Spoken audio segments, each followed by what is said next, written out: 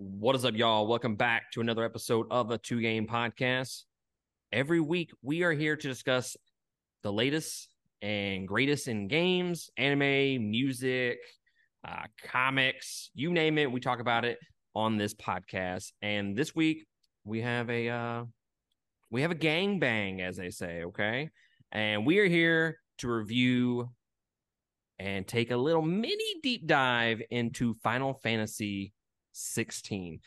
Been waiting several weeks for this, for us to all be able to come together to discuss this game. I'm super excited. I know I haven't talked to Christian whatsoever about this fucking game.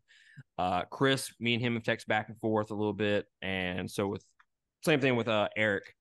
So I'm interested in hearing everybody's opinions on the matter. But we got Christian Valencia, my brother from another mother.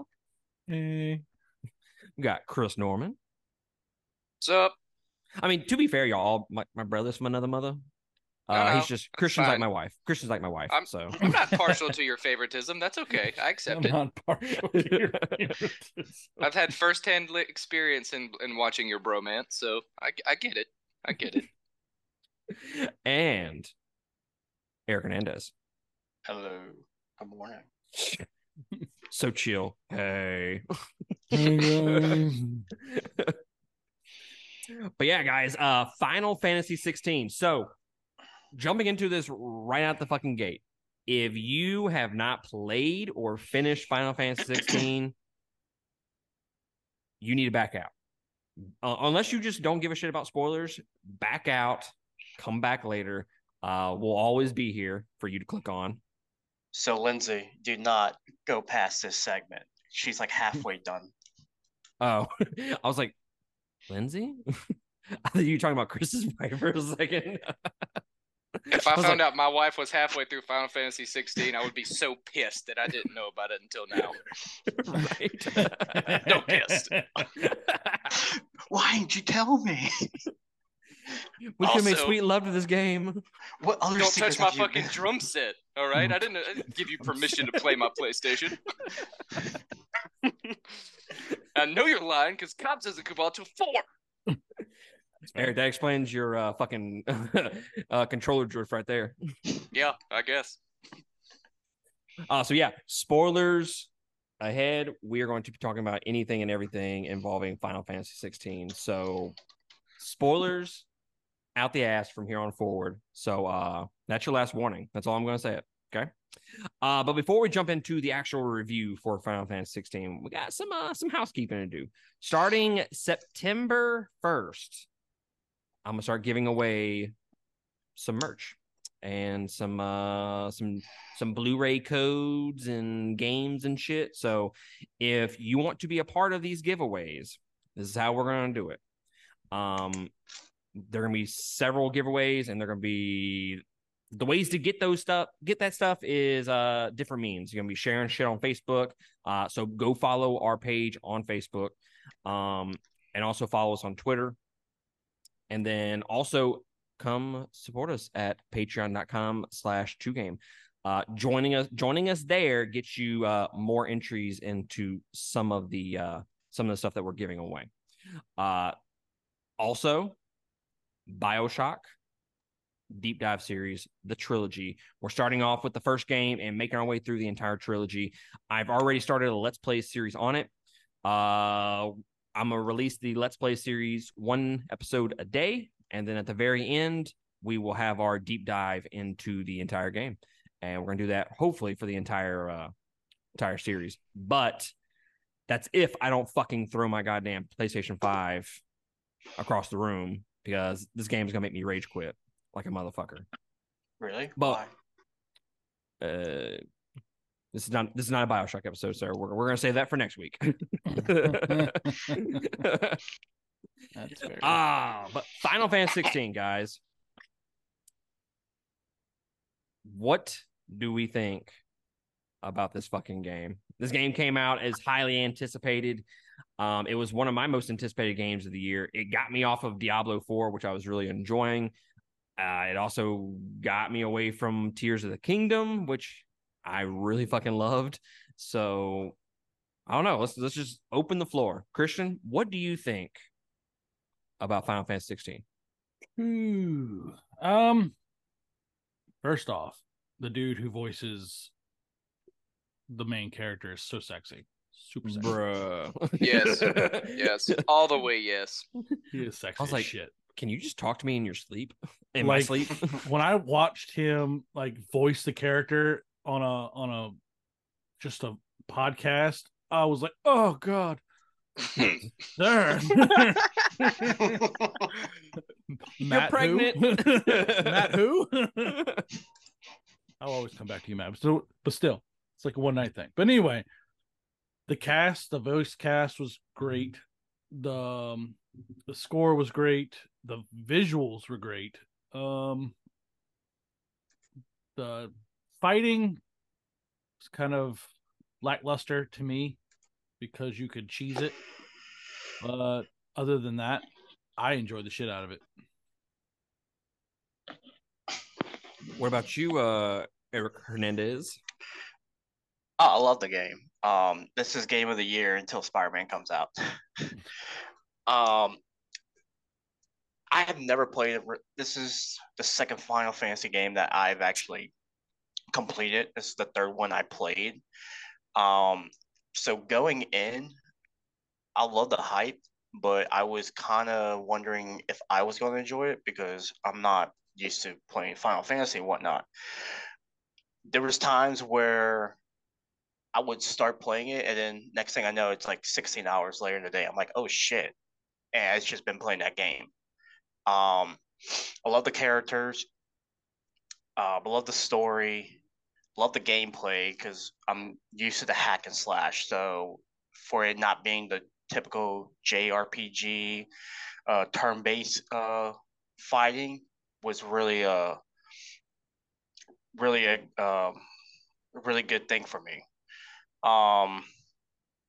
Music, graphics, even with the cinematic cutscenes, which we'll talk about later.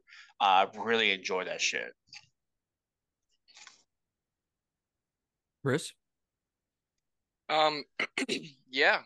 Um, Yeah. pretty much everything everybody said, man. I'll be honest with you. I went into this game with not lowered expectations. Like I knew I was gonna love it because it's Final Fantasy installment, and I'm an old school Final Fantasy head. But I kind of took that with a grain of salt because I knew it was also the conversion from any form of turn-based combat to just straight action RPG, and I was kind of worried. It's not that I dislike action RPGs, but it's not Final Fantasy to me. So I kind of went into it thinking that was going to hold it back, but I'll be honest with you, it didn't. It didn't at all. The visuals were so good that the combat was kind of secondary. The voice acting was phenomenal. The soundtrack, I'm going to purchase just so I can listen to it on my own time all the time. And the combat, I have my issues with it. It seems like some enemies, if not most enemies, were almost too easy at certain points, but at the same time, it's not that it's so repetitive that it turns me off from it, because as it evolves, you still have enough freedom in how you want to kind of do your own thing that you can make it your own. So I did like that. Ultimately, I have very, very few complaints with the game itself. I pretty much loved it from start to finish. I will echo a lot of those points. I don't think it's a perfect game. By any means. And when we get to the score later, like even some of the complaints that I have, I wouldn't say it drops my score down just significantly. But I love it. I love this game. I spent, I think, I forget where I was, 66 hours, I think is how long it took me to beat the game. Really fucking love it. I did everything that I could other than the what was the last shit that you couldn't do the whole game? Chris, help me out here. It was the you talking about the Chronoliths? yes, Chronoliths. Did not do those, but I've done all the hunt boards. I did every side quest that I could do. Everything's done except the Chronoliths and the new game plus. But I absolutely love the game. I think the story is absolutely amazing. And when we get into like the plot, I think the pacing of the game is a little weird because the beginning of the game is so fucking fast paced. It's like they're throwing so much at you, and it's just like big moment after big moment after big moment. And then we have the desert, and it just slows down to a fucking crawl for me. And then for like 8 hours. For like 8 hours. And so the pacing is off. I think the beginning of the game and the ending of the game are so fast paced that it makes the middle just seem so fucking slow. And honestly, if the ending wasn't as strong as it was, this game would probably be a lot lower for me because of that middle section in the desert. The desert is probably my least favorite part of the entire game. The combat, while it's simple, I think there's enough there for it to carry over for 60, 70 hours. Now, to do straight into New Game Plus, I don't know about that. The cinematics, some of the best cinematics I've ever seen in a video game. And on top of that, I'll even take one further. I think whoever created this game, the developers, I think they sat in a fucking room and they said, okay, guys, how can we make every guy that plays this game diamond status? Well, what about this? Yeah, put that in the game. What about this? Put it in the game. Like everything that they said can make you diamond status, they said fucking put it in the game. There were so many fucking just diamond status moments in this game. It was like a 10-year-old just came up with some of this shit. Like, oh, that'd be so fucking badass if we did this, you know? And they did it.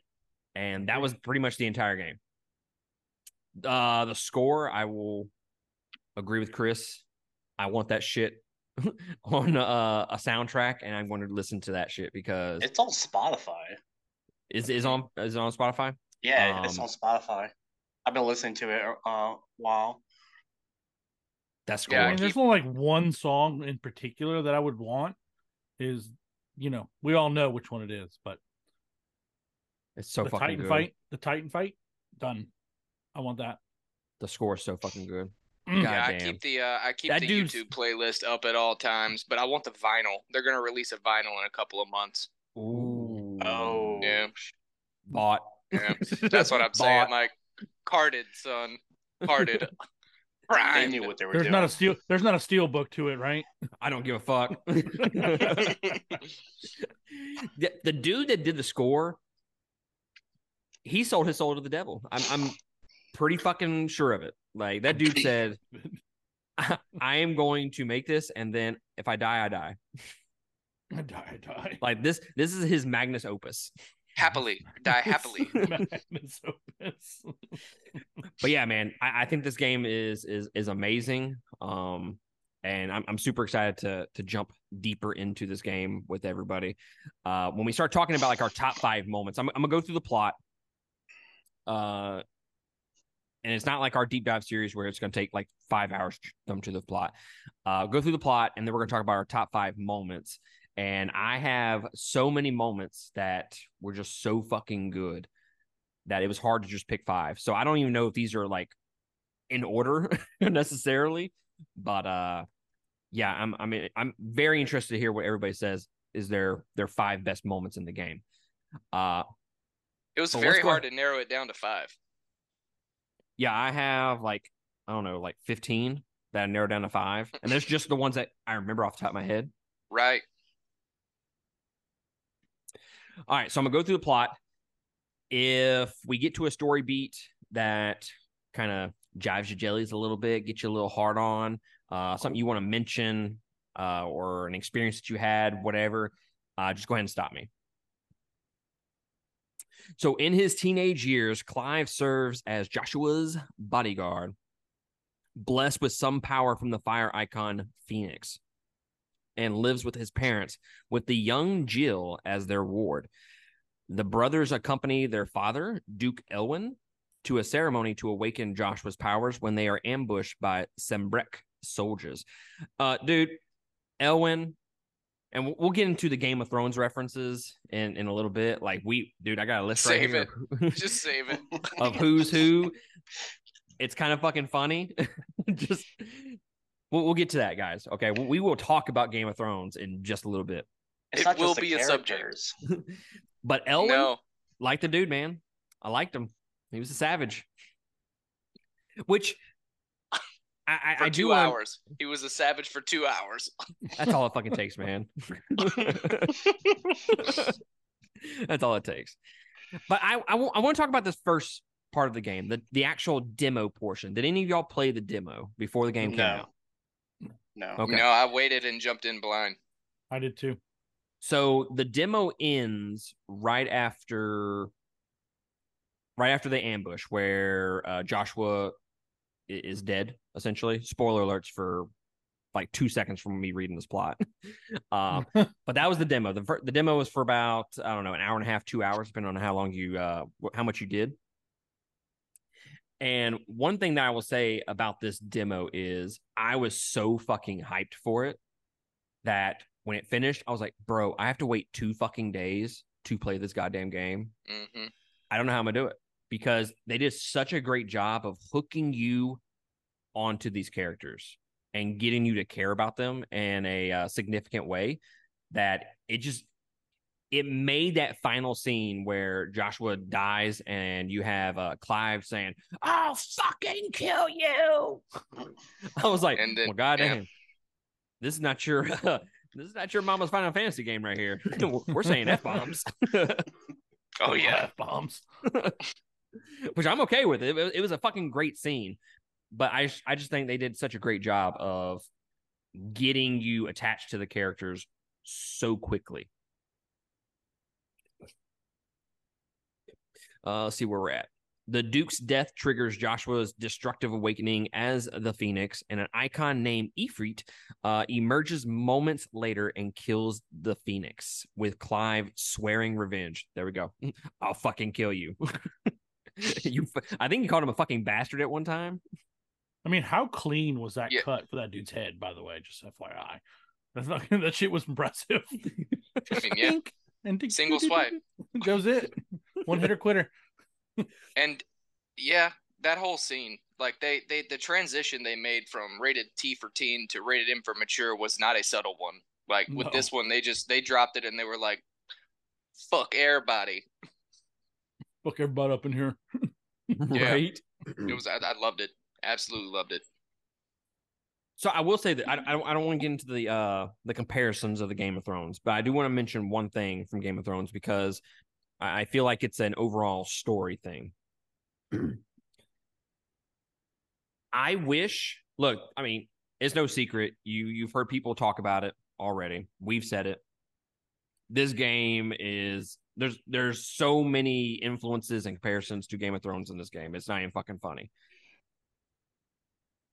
Sometimes it feels like they're not diving 100% into that, I guess, influence, because it seems like they tiptoe some things. And I feel like, man, it really would have been nice if they would have kind of, I don't know, dove into the deep end on this in terms of a story and how it relates to like Game of Thrones and shit like that.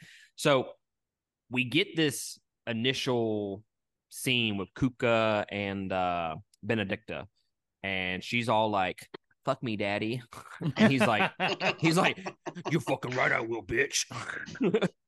And I'm like, Yeah. Make your daddy That's- talk. that's really only sex scene. We get 2 sex scenes in the game, not sex scenes, but that's like really the only 2 sexual moments that we get in the game. But on the other end of that, we get Annabella, which that's Clive's mother.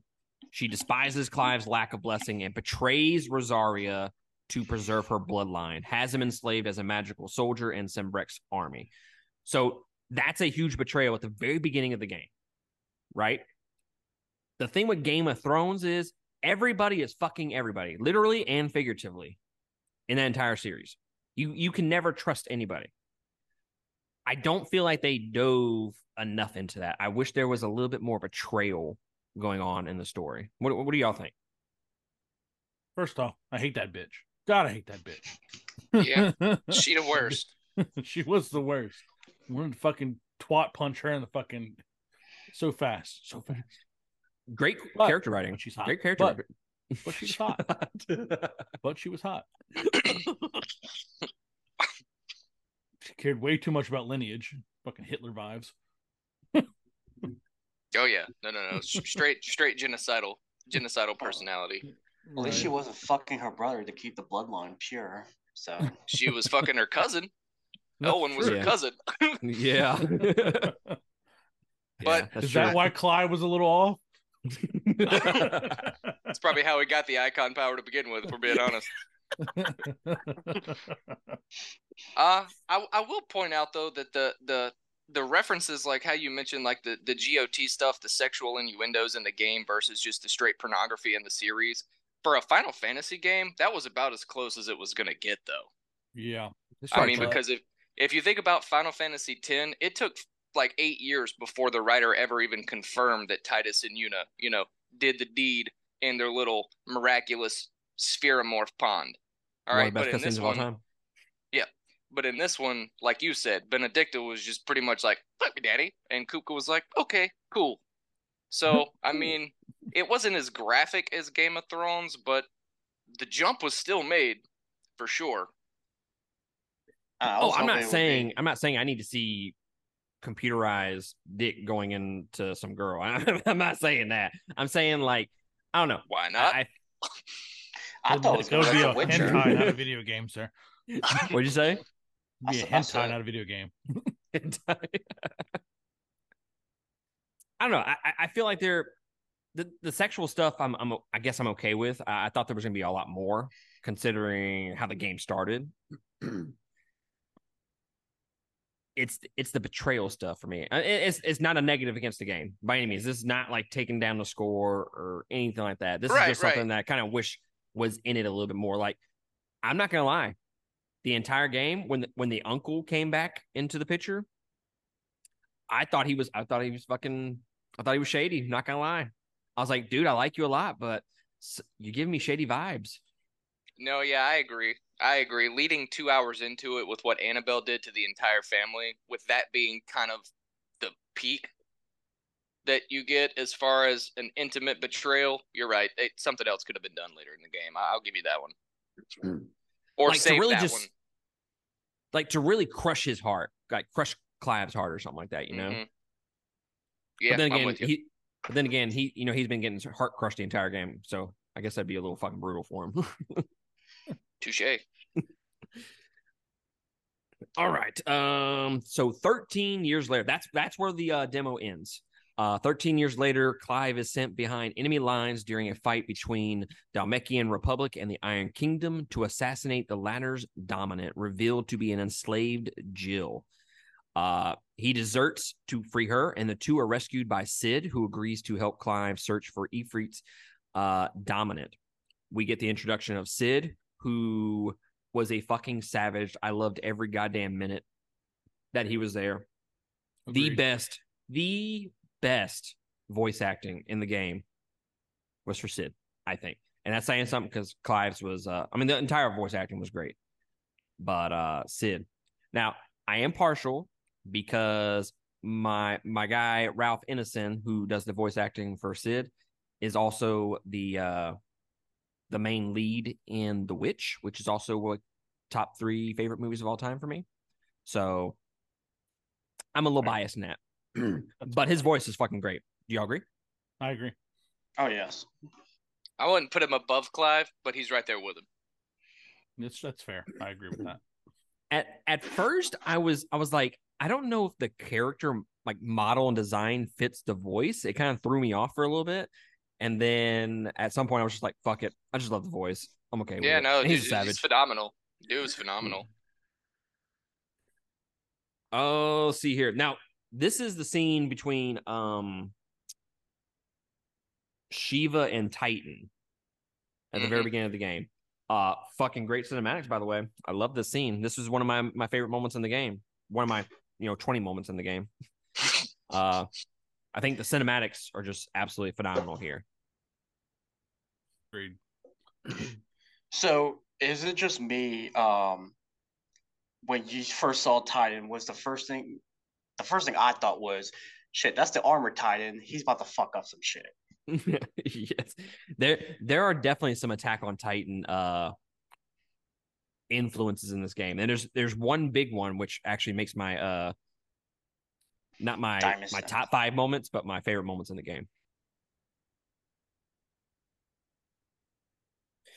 Let's see here. Tracking word of an unknown dominant, they fight Benedicta, from whom Clive takes the power of her icon Garuda.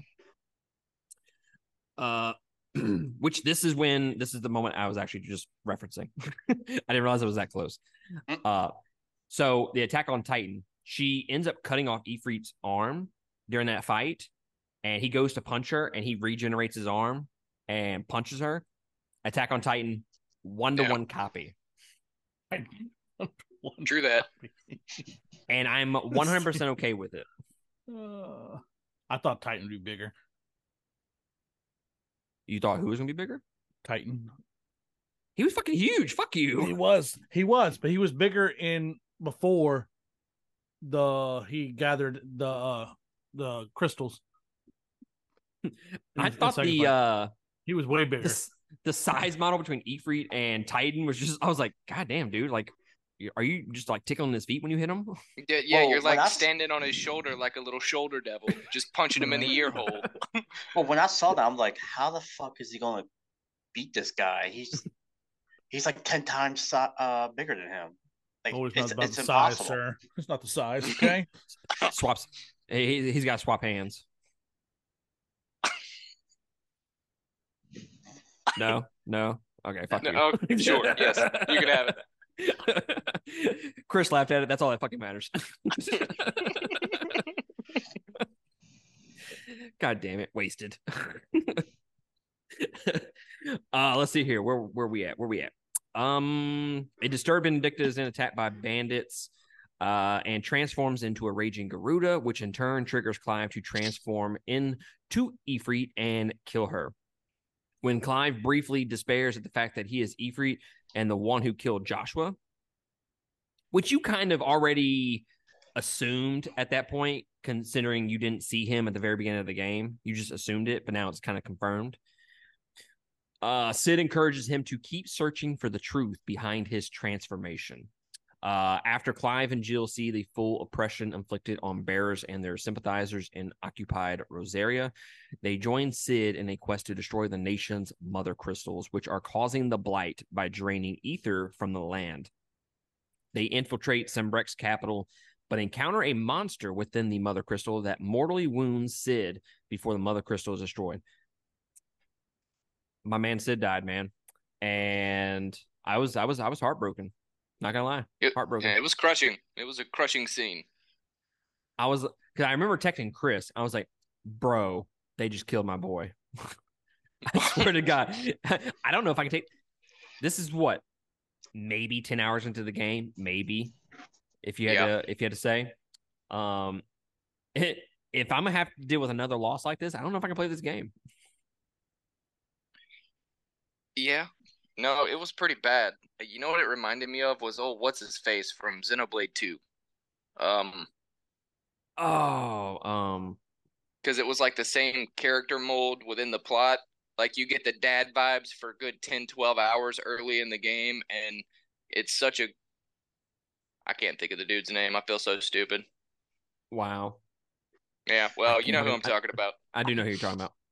Well, to be honest, when Sid dies, it was still, I was thinking about, the Game of Thrones, like, okay, so who else are they going to die? Just because they got to that point where, they knew, oh, hey, let's make Sid everyone's favorite character, and then we'll just fucking kill him, like they do with Game of Thrones. So I'm just thinking throughout this playing the game, I'm like, okay, who's next? Who are they going to try and have me like enjoy, and then just completely kill them off, and then just crush your entire spirit? Yep.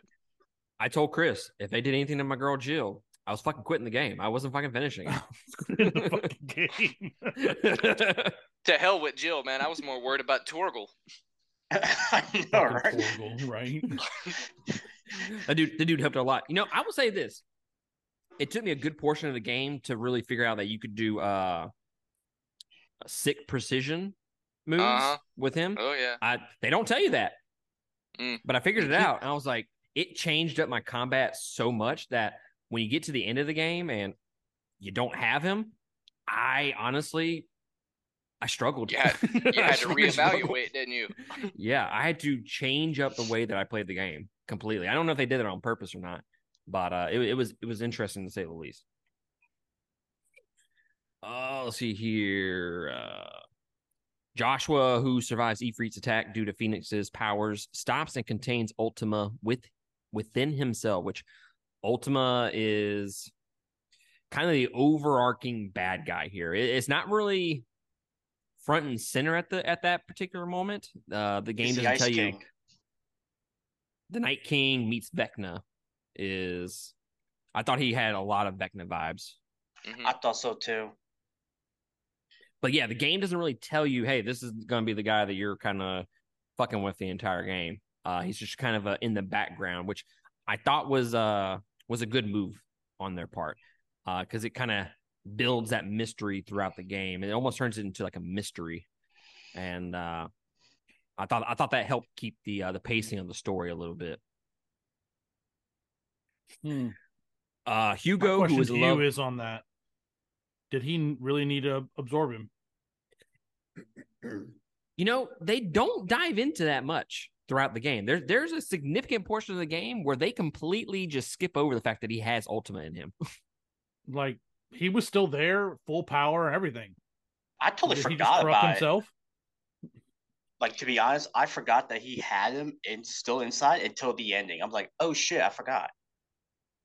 I mean, what do you think was killing him? Well, he was already getting sick in the beginning when he was trying to develop Phoenix's power. So that's what I thought. Well, I think I can explain it, but it would be spoilers for like the end of the game. So do you want me to say it or just wait? I mean, I think we launched spoilers already. Fuck it. Just go.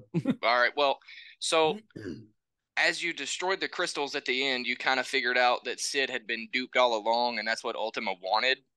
Because his soul parts or counterparts or brothers or whatever the hell they were, like all part of him but all not part of him, they were separate inside the crystals. I think Joshua entrapped one of those, the one that was from that particular crystal. So it's like the Horcruxes. Yes. And Josh took one of the fragments of his soul. Pretty much, because when you get to the end and you're about to fight him and all the other parts are there and he's taking them all in, that's when that one pops back out of Joshua. It's like Joshua just literally brought himself to himself, if you will. That sounds kinky. Yeah. I do have thoughts on that when we get a little bit closer to that segment or that portion of the game, because it's a. I'll just save it. I'll save it. Let's see. Hugo, who was in love with Benedicta, is manipulated into believing Cid is responsible for her death, which I think this was a portion of the game, because I don't know if this plot's going to have it in there, but Cid ends up sending Benedicta's head to Hugo. What's in the box? And I was like, did he cut her head off during the battle? Did I fucking miss something? So they completely just left that portion out. I don't know if there was a part of the cutscene where he walks up to her and then they just cut it out. So they made you want to assume or picture what he did, and especially when they send the box. I would like to see what was in the fucking box, to be honest. I mean, we're rated MR rated. You know, why not? You know, you might as well just show the fucking thing. Just show it to me. Well, I don't think Cid did it. I don't think he did. You think Josh did? I mean, Clive did? No, I think Barnabas. I think Barnabas did it, because when Barnabas was on the side of that mountain before you go fight Kupka, he was talking to like the little general that he made to replace Cid when he bailed, and the little general said one man brought to destruction from the head of a woman or something like that. So it's like they sent it to him to set the trap to make him think Cid did it, and that's what launched his rage anyway. Well, I'll be fucking damned. You know, when you have that like little missing piece of the game and now just all fucking connects and makes sense, I'm like, that fucking makes sense. Dude, there's so much dialogue and so many cinematics. You can miss one line, it changes the whole fucking storyline. And that's what makes this game playable. Because, like Game of Thrones, again, with the reference, you watch this entire series once, and it's like, when you go back and watch it again, like, oh shit, I missed that the first time. Completely missed it, yeah. Yeah, the plot gets more connected and shit. Yeah, for sure. I did. And that does go back to the whole Ultima, playing everybody from the start, So that makes sense. That makes sense. Wow. Well, damn. 5 years later, Clive, now using the title of Cid and carrying on Cid's mission, uses the war between Sanbreque and the Dhalmekian Republic over the occupied crystalline dominion as a cover to destroy the Iron Kingdom's mother crystal. Ultima continues working through the worshipping Barnabas and the form of Olivier, Annabella's son by Sanbreque's emperor. Clive later fights and wounds Hugo, who is manipulated by Barnabas's agents into overusing his nation's mother crystal in pursuit of revenge. Having gained full control of Ifrit, Clive kills Hugo and destroys the Dhalmekian mother crystal. Under Joshua's advice, Dion stages a coup against Annabella, but in the process kills his father and comes under Ultima's control. Clive and Jill destroy the Dominion's mother crystal, while the former helps Joshua save Dion, whose act of killing Olivier causes an unhinged Annabella to kill herself. This whole fucking sequence, I was like, what the fuck? Every 5 seconds. Every 5 seconds, yep. It was like something would happen. You're like, fuck, man. And it's like you're trying to process it, and then they throw something else at you. And I'm just like, God damn it, stop. Just fucking stop. Fucking Anakin vibes over there, cutting that dude's hands off. Titan's hands off. That was so cool. Yes. I want to talk about that more in a little bit, not to spoil anything, sir. The whole Dion thing. He throws the spear and kills his father. And I was just like, oh, fuck, man. And then he goes, I call it Majin Dion because he goes evil. Right. Fair enough. Yes. One of my favorite moments in the game was this whole sequence, like the whole goddamn thing. Okay. You can't just pick one fucking moment for sure. But then Dion goes evil. And this leads into... I don't want to spoil many of my top 5, but this whole sequence is fucking good. Okay, the whole fucking whole sequence. I would recommend anybody to look up Clive and Annabella confrontation scene or Dion killing his father scene. All that's just great. And then the cinematic fight is just awesome as well. Just Google Dion goes ballistic. Yes. Sadly, Majin Dion is not a thing, but I'm going to make it a thing. Dion was one of the more underrated characters of the entire game to begin with, dude. Like, Dion was a savage, and I loved his backstory. I mean, he was the Jaime Lannister of the whole thing, but he just, I don't know, man. I played so much of this game wondering, like, what the hell are they going to do to actually bring Dion's character writing justice? But the way it finally comes full circle when we finally get to it, like, dude, it was a magnificent arc. Can we just talk about the fact that he's the Kinslayer and not the King Slayer? We can discuss that. They literally just fucking dropped the G. Yeah. I was like, bro, come on. No, it was a little too on the nose, but I appreciated it. It's still savage, but goddamn. Yeah. Even followed the same arc. Like, the exact same arc. But yeah. I'll see here. Unhinge Annabella to kill herself, which I'm going to say I was kind of surprised that she died so early in the game. I was expecting her to be more towards the end. Yeah. Nope. She needed to die soon. Well, I'm not disagreeing with that. Like, fuck that bitch. I just hope Clyde was going to do it, or Dion. Yeah, I felt a little combination of both, like bamboozled a little bit.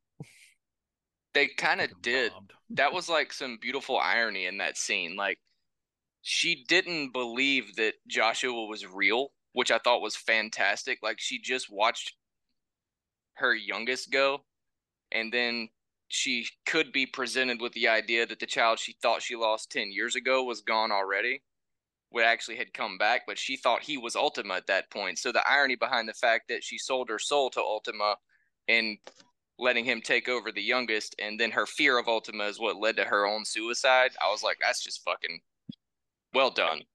Well done, writers. The way she died does mirror something that happens in Game of Thrones. We can get into that when we get into that segment. It's super hard to talk about this game and not mention the Game of Thrones references. It is. It is. I mean, it's literally. Well, they put it out there. They even told the gamers like, "Hey, this is Game of Thrones. This is our version of Game of Thrones." So, I mean, they put it out there. I'm not knocking it. No, I know. Actually, I will say this. Okay, this might be a hot take. I don't fucking think it is. This is, for the most part, a better version of Game of Thrones. It's how Game of Thrones should have ended. Yes. It's how it should have fucking ended. That's what I told Chris. I text Chris about that too. I'm like, this makes up for the ending for how Game of Thrones ended. Most definitely. Christian, did you watch Game of Thrones? Do we have different endings? I don't know because me and Eric talked about it. I don't think there are different endings. Oh. Whoa, I didn't think there were different ones. That's pretty cool. Well, no, I was thinking about because when I beat the game, it was like 4:00 in the morning, and I was ready to go to bed. So I maybe was just overwhelmed and just finally was able to beat the game. This dude finally released, and he's fucking exhausted. He had so much build up over 65 hours. Because I was talking to Chris about it, and he was saying about he got the same ending, and I'm like, just trying to think back. I'm like, yeah, I remember that part, and then so I don't know. I gotta look for the cutscene and see if I don't know. There's an ending, and then there's the post credits, or not post. Yeah, I got the mid credits ending. No, we're talking about the ending after you defeat Ultima. Oh, yeah. As far as I'm aware, there's not different ones. We'll see. Well, we'll discuss it. See. But Christian, have you played? Have you watched Game of Thrones? No, I watched season 1. Really? Wait, seriously? You're missing out until season 8, sir. Wait, yeah. So Christian, I'm missing out till season 8. Till season 6.5, really. Wait, so how come you've never seen Game of Thrones? Hold up. Hold the fuck up. We're gonna detour just for a second. I will die on a hill that season 7, while it is not story-wise probably the best, and it's completely different than all the others, season 7 is fucking good. I don't care what you say. Okay. Season 8 is fucking terrible, though. Congratulations. I won't argue with you. It's a matter of opinion. When was Battle of the Bastards? That was the end of season 6, right? That was season 6. Season 6 is the best one. All right. Yeah. After that, season 7 started off great. About episode 4, started just kind of rolling down the hill. And then by the finale, it was just drunk tank. Barrel on the bottom, and season 8 didn't help it. So I remember being season 8 so was Battle hard. of Winterfell. I remember being so hard when the Night King, spoiler alerts for Game of Thrones, when he threw the spear and killed the dragon, and then he revived said dragon. I was like, bro. That scene was dope. Yeah. That scene was cool. Because I wasn't expecting it, you know? Wait, so what a fucking throw. I got to ask Christian, how come you've never seen Game of Thrones? Is it because you just didn't feel like it, or you just never had the time, or? That is a good question. I had anime got watching. Boobs. It's got boobs in it. I was gonna say because anime. I watched all the cutscenes that needed to be watched. So I saw all the boobs and all that shit. Does this game make you want to jump into Game of Thrones though? One day. No. That's what that means. One day I'll watch it. Maybe after the series finale of One Piece. No, I don't watch One Piece. I still have not really? touched One Piece. I do not want to touch it. I do not want to go down that fucking rabbit hole. After Fairy Tail, it was like, yeah, anything that's fuck you. Fucking Fairy Tail's awesome. No, I know. I'm not. No, I'm not saying that. Choose the wording of that next sentence very carefully. This is a know your crowd moment, friend. No, dude, I love Fairy Tail. You guys know that. It's just I'm messing with you. I don't want to have the commitment to watch 1,000 episodes of a series again. You know, there's a way to watch One Piece without the fillers, right? How? YouTube?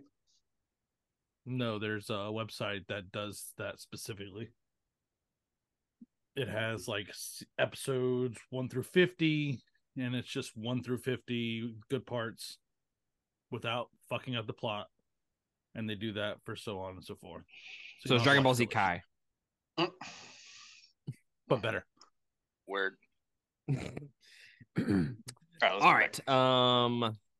Clive then moves against Barnabas, killing him and destroying Waloed's Mother Crystal, but well, we jumped pretty fucking far from that story.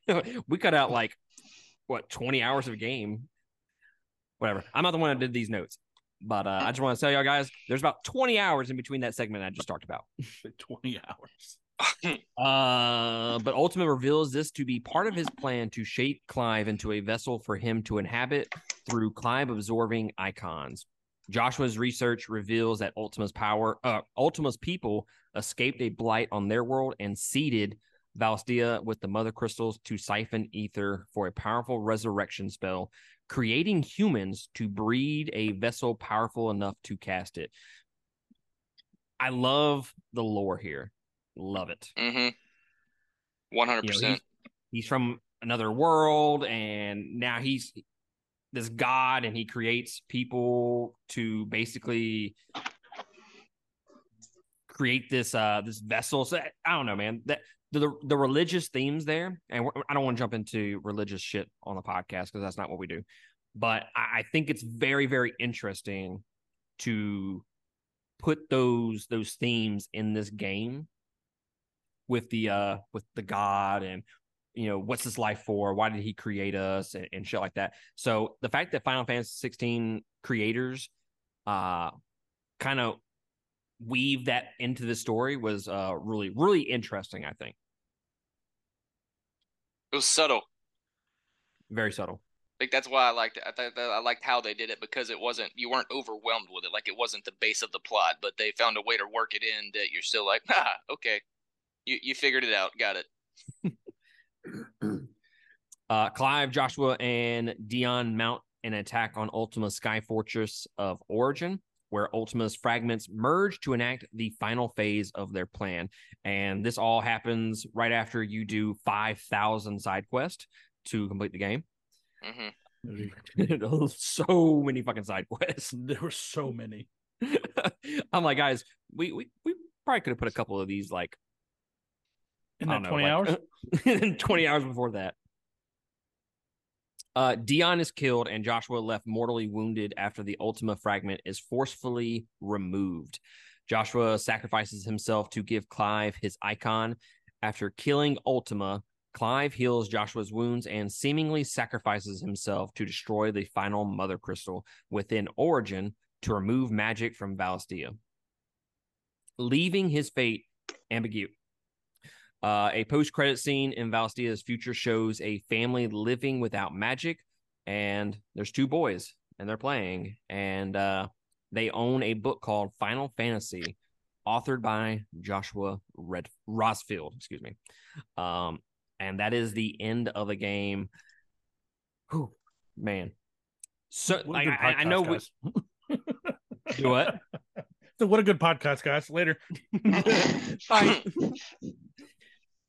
To me, we skipped over a lot of stuff, just going over the plot right there. But I do think they did a nice job of closing out the ending. What do y'all think?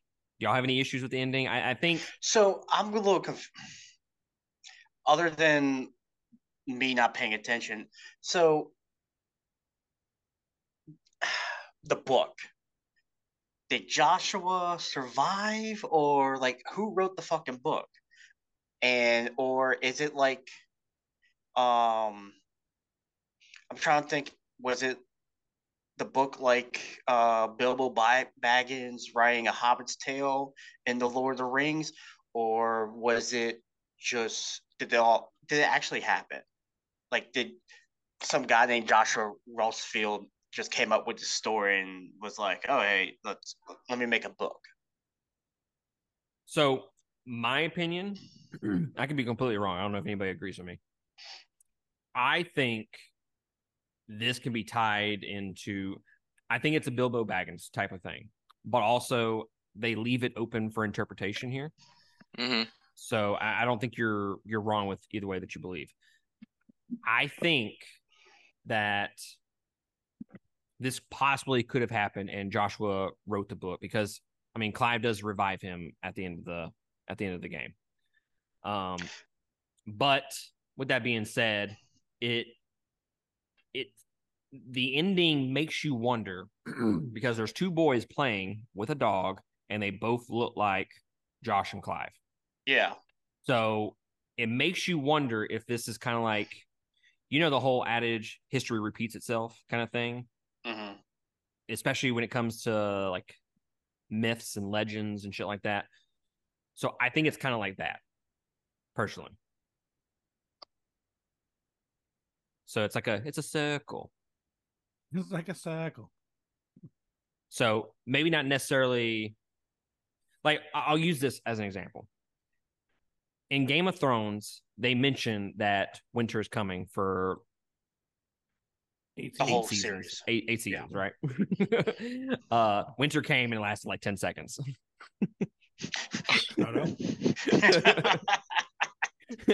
So, but the way they say it is snow everywhere. There used to be like winter had come way before that, like hundreds of years ago, right? Yeah, with they tease all that. So yeah. I think that plays into this story as well, where history repeats itself. It may not be an exact one-to-one replica, like Josh and Clive in this incident when they're little boys. They're not, princes and some royalty or shit like that. Now they're two, I'll just say peasants or some shit like that, right? So it's gonna be different circumstances, but the same story is gonna play out again. What do y'all think? My opinion on that is, did he reincarnate himself and his brother? With, obviously no memories. What makes you think that? I mean, they both looked the same, and he had the power to do so. Does he have the power? Does he have the power to do that? He had the didn't power to take every yeah. cons shit. Yeah, I mean, he did actually. He enveloped Ultima for a little bit. So, he technically had the power to create and destroy for like 10 seconds. So it could have been something he lined up. But my only counter to that would be I don't think he would have thought to do that because he didn't realize that Ultima's power would damage him the way it did. Because remember when he realized it, he was like, oh, I guess I can't handle it. But I guess at that particular instant, he could have thought, well, if this is going to kill me, I can have a contingency plan. Maybe. I mean, he did look at Joshua before all this stuff happened. I mean, quick glimpse at him as, lifeless body. Right. And maybe that would hit him quickly, and then it wouldn't have been hard. Yeah, I don't know. I think they did a pretty good job of leaving 1,000 questions because they can either Final Fantasy it and leave it at that, or they can do what they've done on a rare occurrence and actually give us a sequel and explain it. So I don't know. DLC. I think it's completely open for interpretation. Well, they're saying there's not going to be DLC, right? I thought they had announced that there was DLC. They just hadn't started there was yet. a rumor. Well, maybe. Yeah, I think what they had said was, yeah, we don't mind DLC, but we wanted to see what everybody's reaction to the game was before we started. Like they didn't know. Like they're definitely going to do it now. So okay. So that begs a question, like, where do they go with the DLC? That, I mean, that's to me. And they have a lot of fillers. There's a lot of questions that were unanswered. They fill in. Do they do it post 16 story DLC? I don't think they do it. I think they pick. I think they pick a little side mission, a chunk of the game, and say, "Hey, let's just divert. Like, hey, this actually happened while this was going on. You know, they weren't, I don't know, fighting Barnabas at this time. They went somewhere else for a few minutes. I don't know, some shit like that." I think it just depends on if they want to ever make a sequel or not. Because if I'm never going to get a sequel, I don't think Clive died. Because in the final cutscene, his hand had turned to stone, but the rest of his body never had. So I'm not saying he survived, and I'm not saying he died. I'm just saying there's no definitive proof that he died.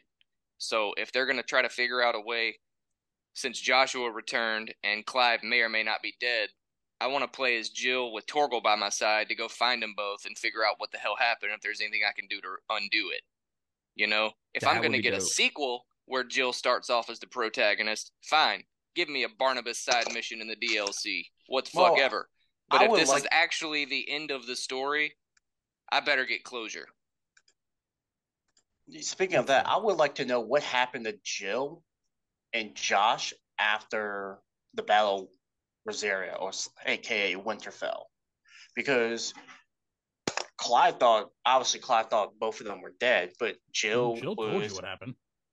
Yeah, I want to see it though. I know she became a slave and all that shit, and develop her Ice Witch powers. But I don't know. I think that'll be a good DLC. The backstory.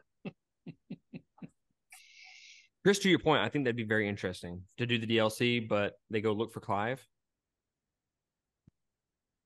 That'd be interesting. If I'm never gonna get a sequel, then that would be my first hope for it. But to Eric's point, I also wouldn't mind getting some closure on what happened in that 8-year time skip. You know, that would be kind of cool. I don't know how far they could take it, because you know how it ends. That's kind of the problem you have when you run into time skip missions. Like, you can't change where they're at 8 years from now, so all you can do is write the story that got them there. But it'd be cool to see. Because, like, I forgot their fucking name, but you meet them in the desert. The people who were protecting. Nothing that happens in the desert is important. No. And nobody in the desert is important. Fuck the desert. No, the guys who were protecting Joshua. You know who I'm talking about? The Undying. Yes, the Undying. I don't know. Maybe they'll make a DLC of showing how they protected him or some shit like that. Or Joshua's perspective of the whole thing. That too. I mean, we had the story in Clive's perspective. I mean, that's a good point. We've had the main stories in Clive's perspective. You know, why not make a DLC in Joshua's perspective? Because you could pick up from where he died. Yeah. And forward. Mm-hmm. Okay, who has Square Enix on speed dial? Let's give him a call. That'd be Matt. So, Chris, you mentioned something a second ago about how you think Clive is alive. I want to counter that. And this is why I don't think he's alive. And I rewatched the scene looking at the top moments of the game. And it's the Clive and Jill goodbye sequence right before they go off for the final battle. It's the first time that Clive says, "I love you," or either of them say, "I love you" to each other. And they do the whole Star Wars, "I love you, I know." And when he says, "I love you" to her, she looks at, or let me phrase that. Let me back up a little bit. He says, "I'm coming back, I promise." And she kind of looks at him, and there's like a few second gap, and she starts crying. To me, going back and looking at that now, after I know what happens in the game, it's like she knows he's not coming back. And then she cries. He says, "I love you." He says, "I love you." She says, "I know, I love you." I wonder if she got pregnant with him too. Oh, she got pregnant. Oh, yeah. She 100% got pregnant. Not only did he just take her powers, but he gave them back. You have to give. He gave them back. He gave them back for sure. Yeah, that would be a nice like cherry on it, honestly, if that is how they decide to play it out. But I've seen Square Enix do this. They do tend to pander to fans when the need arises. And think about the ending of Final Fantasy X when Titus and Yuna had that exact same moment, and then Titus jumped off the airship, never to be seen again. It took an entire sequel, and you had to get the perfect ending. He still came back. That's fair. I'm kind of hoping he's not. I kind of hope he doesn't. I like the way it ended. I have no issue with it because they left it open. I mean, if again, in that scene, if he had completely turned to stone and then just molded into the sand, okay, fine. He's dead, let him be dead. But since they left it open, I really don't have issue with it either way. Well, the whole also Origin just completely got obliterated. So, like, I don't know how the fuck anyone survived that shit. You don't see him coming out of Origin like the Death Star. So you just assume that he just died, just based on the explosion, regardless. Hold my beer, watch this. Full eat. I don't know. It's just weird how they framed that scene before they left. It was foreshadowing was good. Oh, there's foreshadowing. And to me, the entire game, and this is one of the things. This is maybe a complaint of the game that I have. I needed, and by needed I mean I wanted very badly more Jill and Clive moments. Yeah, you kind of got the vibes that they were like, bro, y'all just need to fuck. Like up until the moment that they actually did, like, bro, y'all need to bang this out real quick because there's so much sexual tension between you two. It's not even fucking funny. You cut it with a spoon. And I wanted more of that. So I guess not necessarily it's a bad thing of the game. It's just I enjoyed that love story so much that I kind of wish there was more of it. And hell, maybe they can explore that in the DLC. I don't know how you do that unless you can play, like if you bought the game later, you can play through it the entire game with the DLC and then continue the story that way. To go back, I don't know how I feel about that, but I really love that love story. And then one of my favorite side quests, probably my favorite side quest, was the Jill and Clive moment in the flowers at the end. Mm-hmm. It's one of the best side quests. And it's because it actually matters in the side quests. And that's one of the things that I also have an issue with the game is a lot of the side quests are just fucking stupid. It's just, hey, go here, grab this, or go here, kill this monster, and that's all they are, right? They don't really matter to the overall story. But that one does. When those side quests with specifically just Clive and Jill are kind of what leads me to believe that he didn't die and she's gonna find him at some point, because even when they were, and not the one with the flowers, but the other one when they were standing by the lake, like two or three chapters before that, when you did a one-on-one side mission with her, all they talk about is what they're gonna do after and what life is gonna be like after. So to me, it just seems like that is a lot of build-up to just completely take it away. Like, could it be shock factor? Yeah. But at the same time, it wasn't really shocking when he died. Like, if they had had that conversation, if that had been the conversation right before you went to fight Ultima and then he died in the next battle, like, if that had been the last thing they ever discussed, like, all right, I get shock factor for that. But it was more of a slow burn for the last 15 to 20 hours. So, I don't know. I'm just trying to dissect the writing, because if I was going to permanently kill him, I don't think that's how I would have built their relationship up to do it. I think it would have been more automatic and explosive before the bomb went off. Yeah, their love story was very quick once it was out and about for him to die. Like, you had to build up, and then pretty much the explosion of it, and then he died. Like, they're not even at the peak of their love yet, and he died, allegedly. Oh, she was at the peak. No, she went to the top of the mountain, sir. It was good. Hence the peak. Wonder if they prime. It's a hill, sir. It's a little Maybe he's like Lieutenant Danit. Like he's got no limbs because all the fucking rock shit. He ain't got no legs. And there's no magic, so he's in a wheelchair. All right. So let's run through our top 5 moments. Okay. We're just going to one at a time. Like Christian, you'll name your top 5. And then Chris, you can name your top 5. And then Eric, you can name your top 5.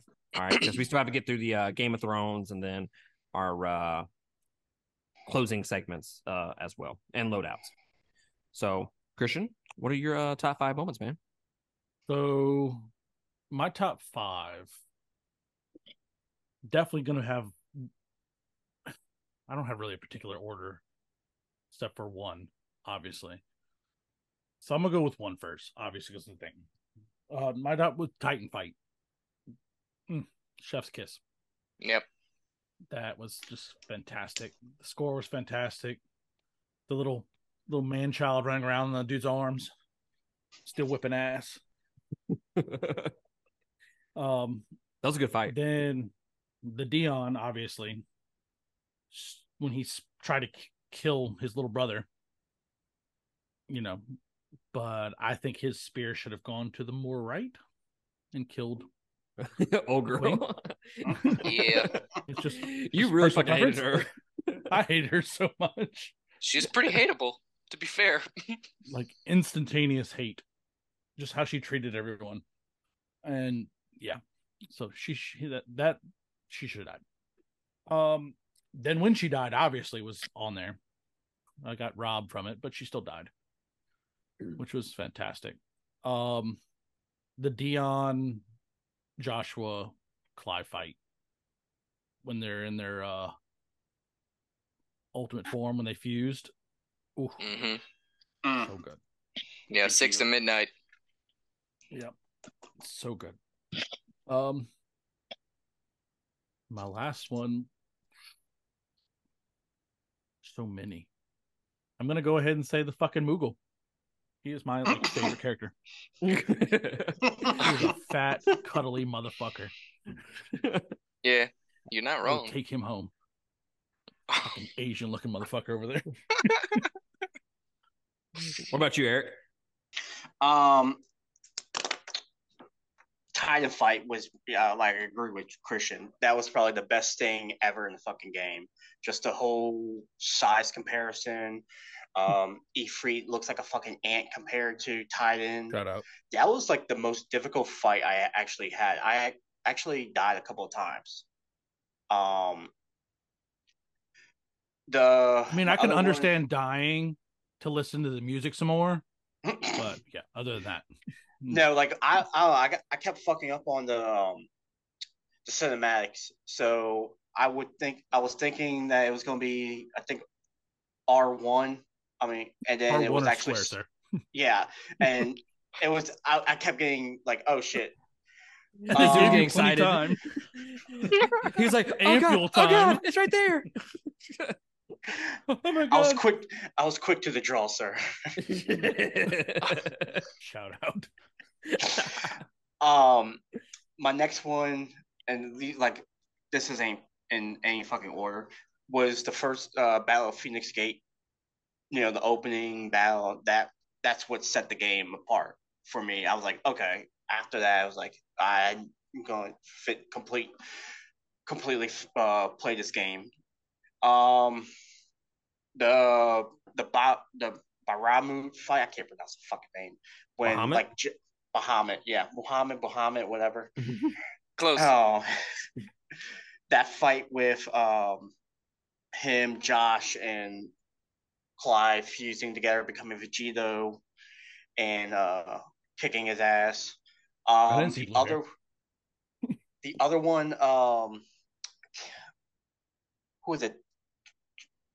The first fight when right before Joshua had a segment of Ultima. What's the guy's name? That battle. What was it? The Barnabas fight? No, that's one of my shit, but no, the ugly looking dude. That doesn't narrow down. But I don't know.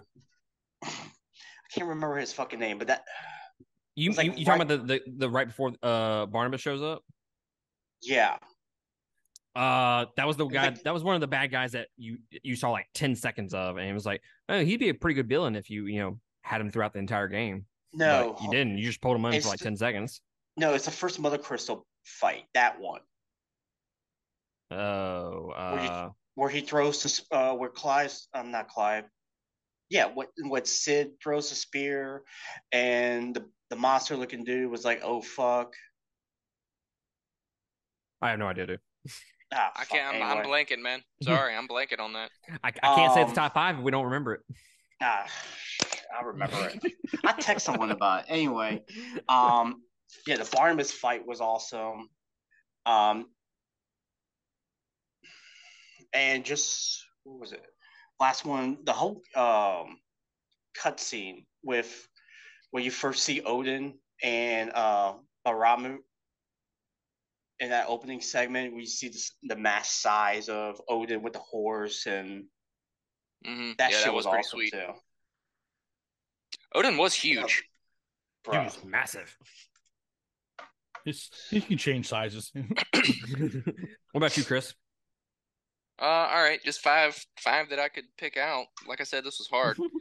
The literal opening sequence when you fight as Ifrit versus the Phoenix. That wasn't one of the best cinematic icon fights throughout the course of the game, but to not have played it, not have looked up anything on the internet, to know nothing about it, and then to put the game into my PlayStation, turn it on, and that be the first thing I do, it blew my mind. I was just automatically like, yep, I'm about to play the shit out of this for however long it takes. Right. 100% invested right out of the gate. Jill's revenge. You got a decent amount of Jill up until that particular chapter, but when you finally got there and you found the crooked ass priest dude, and then you saw just how much she hated him and you learned why, watching her finally make her peace and do what the hell she knew she had to do, that was impeccable. That whole scene to me was just fantastic. The fight was fun too. In the last fight with Ultima, not the whole fight. I mean, the whole fight was good, but the part that stood out to me the most and hit home the hardest with the plot and the story, everything that was going on, is when you got him. I think it was halfway through the second phase when he started trying to use icon abilities against you. And the badass that Clive was at that point, literally all he did was use the same icon ability in rebuttal and do it better. I was just like, that is chef's kiss to how this whole game has gone so far. Fuck this guy for trying to blow up the world. You can't even do it the way you want to. It was phenomenal. Specifically when you used Titan versus Titan. That little 10-second clip was just dope. I was like, man, that's so good. Dion's sacrifice. Like I said, Dion was one of my favorite characters in the whole game. Loved his arc. I love the evolution of his personality and just the way it all came to a head when it was a 3v1 battle and he knew the only way that it could be a 2v1 battle is if he eliminated himself, and the way he did it, never gave up, took it like a champ, and honestly hurt Ultima pretty good in the process. It's almost like they framed it as it wasn't just a sacrifice to get Clive and Joshua out of the shit for just a few minutes so they could regroup, but they almost kind of framed it in the sense that Clive would have never beaten Ultima had Dion not done that to begin with, because he was already kind of weakened. So loved it. Awesome cinematic. But then my all-time favorite, and this is going to be an unpopular opinion because it wasn't even a huge part of the game, but I just personally love the scene so much. When Kupka has Jill and you meet up with Gav, and then you look over to the side and you see Torgal, and you're all in the courtyard in Rosaria, and then Clive gives Torgal the nod, and Torgal just runs across the courtyard, jumps like 100 feet in the air, and like triple Pokemon evolves into this fucking hellhound that's like covered in ice. I was 6 to midnight. I had to pause it and excuse myself for a few minutes. I was just like, man, I can't with this.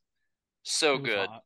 Yeah, it was so hot. Torgal's my dude too, man. Torgal is ultimately, I mean, Ghost was the best part about Game of Thrones, so to me, Torgal's probably the best part about this game. I agree with that. And then learning the lore when you talk to Tomes after the fact as to why Torgal did that and how his connection to Clive and Jill is much deeper than you ever thought. He's not just their dog; he's like pretty much their spiritual pet too. It was just cool. Really good writing. A Norse god. So I looked it up. It's Typhon. That's the guy. That's the boss. Oh, the Typhon fight. Yeah, that one was cool. Yeah, that one was cool. When he did those wall things and you had to dash side to side to back and forth. Yes. That was a lot of fun. So my 5, and these are somewhat in order. That is the finale. It is the Final Fantasy 16 gang icon ability finale, where Clive is dealing the final blows to Ultima, and it summons the voice actors from the actual icons. Mm-hmm. So Sid shows up, Jill shows up, Dion, all of them like throwing like words of encouragement and shit like that. To me, that was like, bro, if this feels like Dragon Ball Z to me, and it's fucking just great. It reminded me of like the Father Kamehameha way, the Father Son Kamehameha, which by the way, when Bahamut does his Giga Flare, bro, if that's not Kamehameha wave, I don't fucking know what is. Yeah, that's fair. Number 4 is Clive versus Kupka. The entire goddamn thing, man. The first fight and the second fight, the whole goddamn thing is just so damn good. And the best part was Kupka goes in to hit him with the Titan ability, and Clive just cuts his arms off. And I was like, bro, what the fuck? And then you realize Skywalker style. And the best part is you were kind of expecting the fight to end there, and Kupka is just so fucking defeated at that point that he's able to run away. But that whole scene was just so good. I was not expecting him to cut off the arms and just completely just demolish the morale of Kupka at that point. Number 3, Clive confronts Annabella. That's when he finally talks to her about how she betrayed them. And that's also when the youngest son gets killed. That's when she kills herself. And Clive does like this fucking dope ass thing where he's like, I'm gonna save everybody. And he just walks out the fucking door and turns into Ifrit when Bahamut is doing the Giga Flare to them. Y'all remember that? Mm-hmm. Oh, so fucking cool. So fucking cool. Yes, I do. Number 2, the Clive and Jill sex scene. So good. So fucking good. That you have been kind of waiting for that the entire. Well, fuck y'all. I knew it was coming. Oh, it was coming. So did she.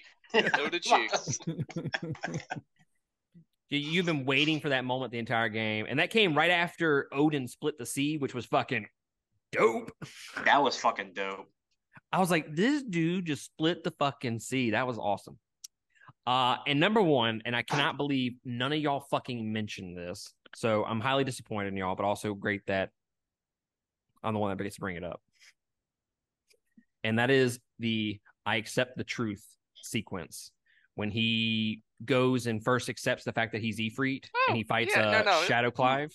It was on here. It's up there. It was on here. Yeah. Bro, the cinematics and then the music. The music was, to me, that is the best the music ever was in that game. And it's 10 out of 10, phenomenal in that whole sequence.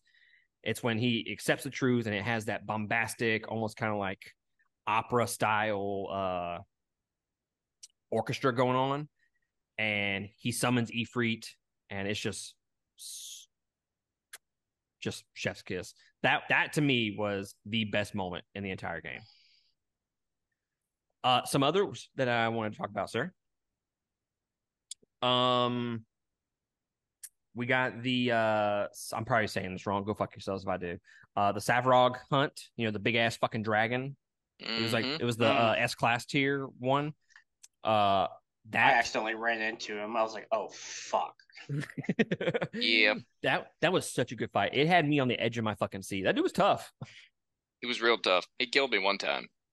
just because of his last little final attack. I didn't see it coming, and I was way under leveled. He was like a suggested level 50, and I think I rolled up in there at like 41. Just got spanked. Got the pipe lead. Got the pipe lead. Also, just a couple of funny moments in the game. One is the mine's bigger when Clive says to Sid when he goes and destroys the first Mother Crystal. Yep. And Sid straight up says, I meant figuratively. But thank you. And then also it was the moment that Odin showed up with him and Gav in the courtyard, and Gav's just like, oh fuck. I was like, oh yeah, that was cool. What is it, man? What is it? And it shows Odin. I'm like, and then you're also like, oh fuck, dude. Let's see, Odin splits the sea. The Clive and Jill I love you scene was really fucking good. Majin Dion was great. Yeah, just a lot of this game, man, just had just moment after moment. It was just so fucking good. Except the desert scene, nothing fucking happened. Nothing good in the game happened there. But I digress. So not a fan of the desert then. I fucking no, nope. Okay, yeah, nope. Word, got it. Nope, not whatsoever. All right, let's jump into the Game of Thrones influences. Clive, Jon Snow, right? Can I take this one? Go ahead. All right, yes. Younger brother who goes from absolutely non-essential to making a world-changing difference. Wears black at all times. Ever so often coats it with red to honor his family. Father gets decapitated less than 2 hours into the game. He's an outcast in his own family because his mother views him differently than his sibling. Gets shipped off to fight for an army that he never probably would have fought for otherwise. And has a direwolf. That's it. That's it. I don't think, that's I don't think you missed anything. Now, the great thing about that is Final Fantasy 16 didn't bamboozle us at the very fucking end and make someone else kill Ultima. Yeah, that's true. Yes. But he carried Arya's revenge plot for the entirety of the game, so honestly, kind of did. Like, it was technically the same character, but it was based off of the character that we got bamboozled with, so. Mm-hmm. Joshua is Brandon Stark. 100%. Yeah. Elwyn is Ned Stark. Absolutely. 100%. Annabella. Cersei. I was originally thinking Cersei the entire game, okay? But someone said Catelyn Stark as well because of how she views Clive. I was like, well, yeah. Oh, yeah. I put her as 50-50 between both because her relationship to her children is kind of like Catelyn, but I mean she's just a manipulative cunt like Cersei, so I just put both. Not, I mean, just a speck of Catelyn because Catelyn, yeah, the whole Joshua Jon Snow thing, but she loved Ned. She would never betray her family like that at all. So that's why I'm leaning more like 99.9 of Cersei and that 0.1% of Catelyn Stark, just because of how she views Clive compared to how Catelyn views Jon. Yeah. No argument. Yeah. Jill is Theon. Sucks so bad too, because I hate Theon so fucking much, man. Like, but she is. Especially towards the end of Game of Thrones. They're similar. Am I right? Yeah. Hey-o. Thank you. I'm glad you got that. Yes, I did. Christian, for the guy who hasn't watched Game of Thrones, Theon gets his dick cut off in the show. Thanks.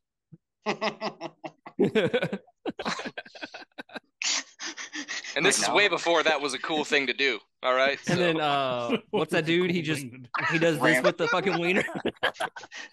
Ramsay. Ramsey bolted. And Ultima is the Night King meets Vecna. I was getting huge Vecna vibes throughout. It was mainly the eeriness of like the voice acting and whatnot that Yeah. kind of gave me the Vecna vibes. I actually thought I had to look it up to see if it was the same dude who did the voice for Vecna. Mm-hmm. I don't think it is. It makes me want to rewatch the last season of Stranger Things again. But the Night King. Now, I will say this. At least, in Game of Thrones, they teased it for 8, no, as actually long 8 years, considering how long the seasons were, how many years were in between each season. But they teased that the Night King was the ultimate, the overarching villain. That was what we were leading to. And I appreciate that the developers and the creators, they didn't bring it right out the gate. You thought it was going to be Annabella, Kupka, maybe Barnabas at the very beginning, which is, I want to get to Barnabas in just a second. But then they started teasing Ultima, and you're like, oh, wait, no, this is the Night King. This is the overarching villain. And they actually kept that storyline to the very end, and he was the final boss. And I think that was one of the best things about it in comparison to Game of Thrones, where they said, no, we're just going to kill him, episode 1. But Barnabas, and I mentioned this to Chris, I kind of wish there was more Barnabas, because Barnabas was he was such a fucking badass throughout the entire game. We didn't get him until what? It was probably not 2/3 of the game, but it was like towards the end of the game, and we get like little segments of him here and there, and like between the voice acting and then just all the cutscenes that he was in, he was just so awesome to me. And he was one of the very few characters in the game that was his own character. Like, he didn't seem to be based off somebody. Like, it's like they wrote Barnabas for Final Fantasy 16. Agreed. And it's like, oh man, I kind of wish, because up until the moment, because you see a little bit of him at the very beginning of the game, but up until he starts showing himself, you're like, okay, like, yeah, he's here. Mm-hmm. I don't know who the fuck this is. I wish they would have brought him in, just like sprinkled him in at the very beginning to kind of make it not so jarring. The only 2 things you knew about him for the first 30 hours of the game is that he is Odin and he has mommy issues. Yeah. Which is cool. Whatever. You're going to build somebody psychologically like that, but 30 hours seemed a little extreme for me to be learning his backstory. I'm with you.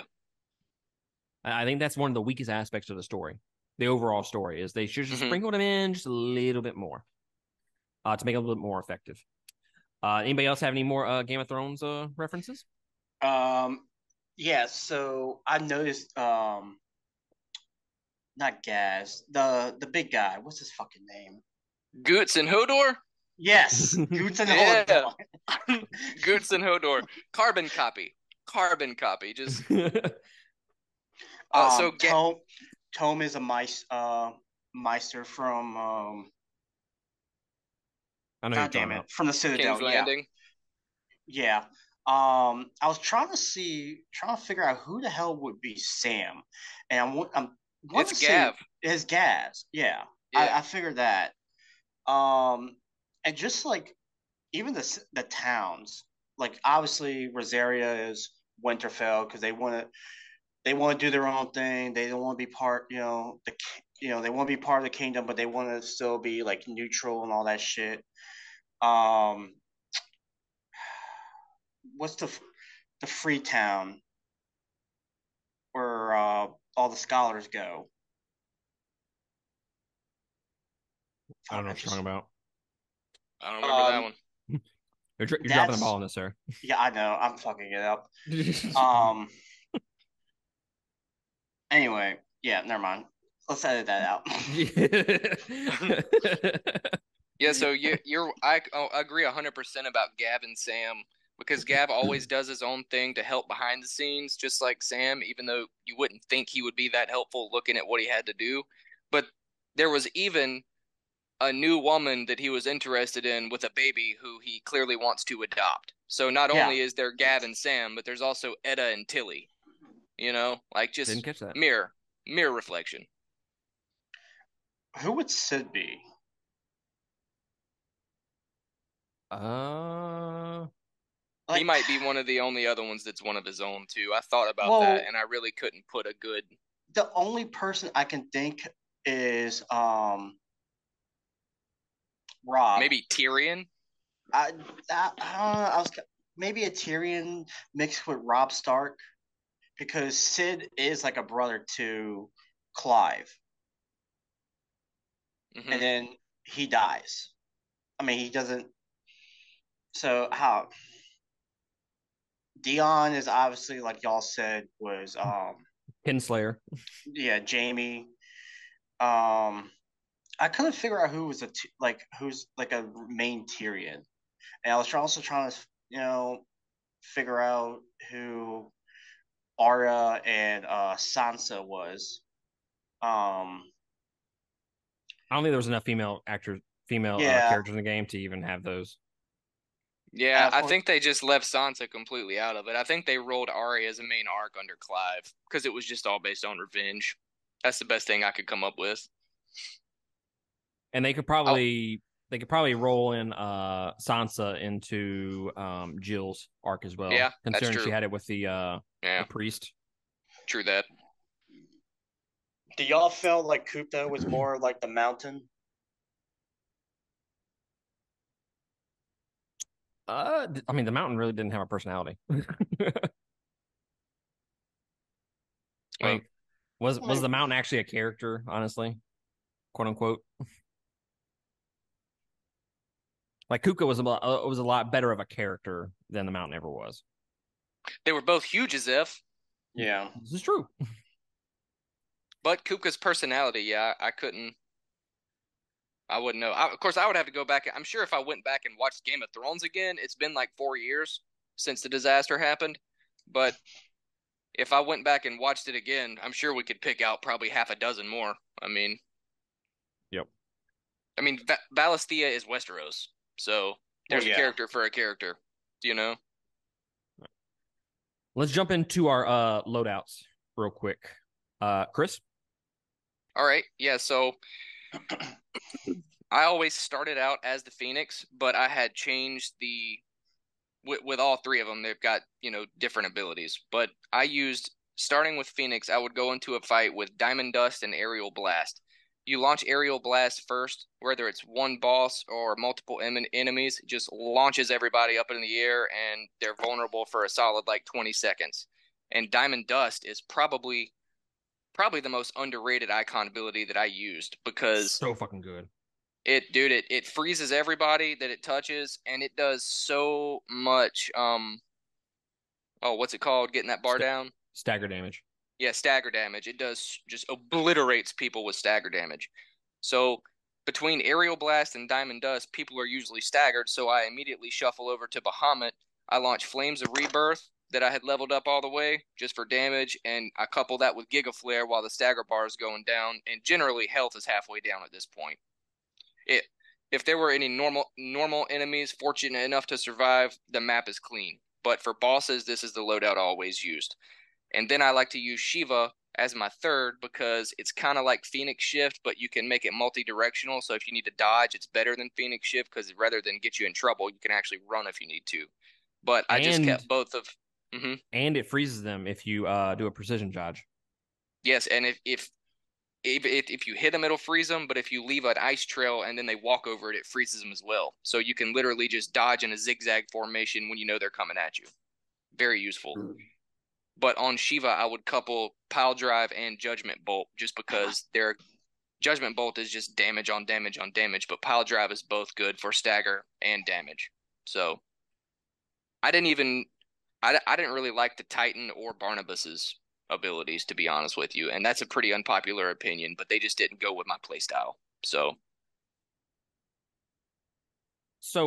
talking about Titan and Barnabas for a second, and I agree with Barnabas. While his move set looked really cool, I'm not a dexterity build kind of guy. Like if you go to like Dark Souls and all that, I'm not a hey, I want to slash him as many times as possible and builds up damage like that. I'm not. I want to hit him like 5 times and I want him to be motherfucking dead. Like I'm a strength build all the way through kind of player. So didn't really play with Barnabas, his icon ability for too long. Titan, on the other hand, when you start getting to the point where you could start blocking with it, and then you could start doing a little counter block as well, where you could hit him back. Right. Great counter ability.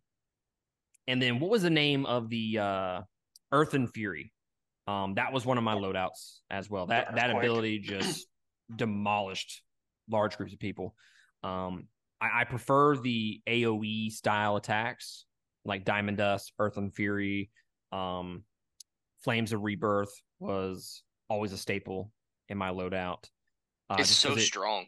It's so strong, especially when you upgrade it. When you upgrade it, yeah. Yeah, the max upgrade. It looks like he goes Kaioken times 100. To be honest. Yes, it does. And dude, the coupling of Flames of Rebirth immediately with Giga Flare coming behind it, dude. It was map decimation. Yes, I would always use Giga Flare last, because then I would have my my attack bonus built up to 1.5 at that point. Oh yeah. And it would just shred HP. It would just shred them. You could just watch the bar. Yes, it was. So I would hit him with Diamond Dust, and I would, like you said, pretty much knock out their entire stagger bar just with that, or a good chunk of it, anyways. And I would do that. The Rock Fist, I forget the name of it. I had that for a good portion of the game, and then I turned it into the. It's a similar one where you hold it down and then you do the ice move. I forget what that's called as well. I changed it to that. Mesmerize? I don't think it was Mesmerize. I think it was the other one that you have. But Shiva, I exclusively played with that icon because of the zigzag ability, and you could freeze them, permafrost them, and then you can get some hit on them when they're frozen. I thought that was a broken icon ability, to be honest with you. And that's about it. I didn't play with. While I liked Bahamut's quick attack, it just took too long to summon the fucking rain down. It wasn't worth it. Yeah. So well, I kept Bahamut equipped just because I never got to the point before I completed the game where I could fully upgrade Giga Flare. So I had to have him in there anyway. But I did find while I was forced to use him that's actually very easy to charge if you're fighting like a Dex enemy that just wants to jab you in the face 100 times, because you can quick dodge 4 attacks in like 3 seconds. Yep. So I would never use it other than that scenario, because I wasn't about to just float around the map for 45 seconds waiting on the freaking counter to charge up. But if I knew it was somebody that I could dodge, I mean, because it did rain straight up hellfire and damage out if you could get it to that 4. But again, probably wouldn't have used it if I would have fully upgraded Giga Flare. So I feel you. It took what, 8,000 to get it up to that? Yeah, or 7,600, I think, or something like that. I got it up to that, but when if you go that route, you're just not getting everything else. Right. So just y'all keep that in mind when you decide what you're going with. Christian, what about you, sir? Ooh. The just difference between everybody's stuff is fantastic, isn't it? Though so, the versatility. Yeah, I had Phoenix, obviously. Titan and Odin were my main 3. I used Scarlet Cyclone, Rising Flames, Earth and Fury, Pile Drive, Thunderstorm, and Rook's Gambit out of the Garuda.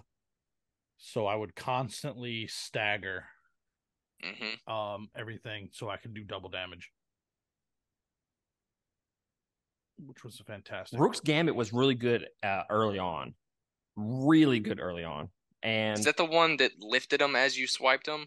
Yeah. Or was that just the one that was like that was cat scratches to the face that hit the stagger bar? that hit the scratch. Yeah, that one. Yeah. Okay. Yeah, no, that one was very good. Which I think when I go back to New Game Plus, I'm going to incorporate that more in my play style. One, because I didn't do much aerial combat in the game. That's not the play style I was kind of going for this time around. But if you do the Garuda icon, you can do more of the aerial combat. When it's interesting too. Oh, go ahead. I was gonna say I did not mention Judgment Bolt a minute ago, bro. Judgment Bolt is furious. Diamond Dust, Judgment Bolt, Flames of Rebirth, back to back to back. God damn. Yeah. Oh no, I definitely kept it on here. It was odd because I completely upgraded Pile Drive and Judgment Bolt, but I put them on Shiva. I had to completely upgrade them because I didn't want Raimu's shitty ability in there. That's fair. But if you experiment with the aerial combat, I'm telling you, man, upgrade Aerial Blast because it launches literally everybody, and you can literally just watch them all fly around in a cyclone and pick the enemy that you want to hone in on in combo. Now, it won't lift up a boss, but it'll continuously damage them and hit their stagger bar down, though. But just regular enemies, they'll fucking launch them like 40 feet in the air. Early on in the game, I would have that. So I would stagger them. I would throw on Aerial Blast. So it's doing continuous damage, and then I would go into my my other icon abilities as well. Yeah.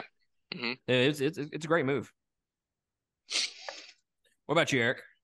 So I'm surprised no one mentioned this. So obviously Phoenix, Flame of Rebirth, Kaioken times 100. I really enjoy using Will-O-Wisp, especially with the annoying creatures like scorpions and all that shit, where they try like come around you. So you activate Will-O-Wisp, and whatever that's in your bubble gets completely burned because it's just balls of fire just keeps constantly hitting them. I like to activate that also when I stagger a boss or one of the hunter monsters, because you activate Flame of Rebirth and Will-O-Wisp right after you get I forgot the technical name, but when you go Super Saiyan. So you're just like, that's how I was able to get the 50,000 stagger achievement too, because I was able to do that combo.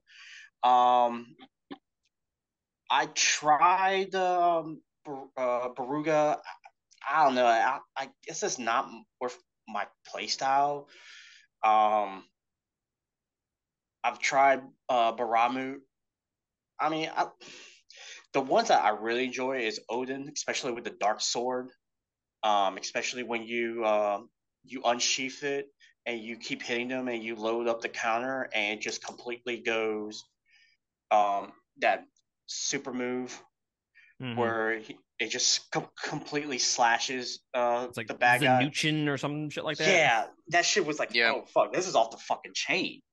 Well, it's the last one you get, so I had to assume that it was awesome, but I was just never good with it. Like, that's one thing I want to do if I play back through it, is figure that out and capitalize on it. Well, the issue with that ability is you have to charge it up out. Yeah, you have to charge it up, and then you have to push square. Yeah, for like 3 seconds. Yeah, to me, it's a gameplay issue right there. You have to unsheath the sword to activate the ability, and then you have to use the other two abilities to charge up the counter, and then you have to hold down square for like a few seconds to unleash the power. It still is devastating once you get the hang of it. I tried was the one that y'all mentioned. I really like him, but I used Titan a lot. I think I was able to upgrade the Earthquake and Titan Fury. Titan Block took me a while to get used to. Are we going to talk about the rings, or we also? No. Okay. No. Because I was going to mention the one ring that I used a lot was the dodging ring, and I took it off, and I started getting my ass kicked. I'm like, what the fuck is going on? And I realized, let me put the ring back on, and then it got better. So that ring of dodging was actually really helpful in the gameplay for me.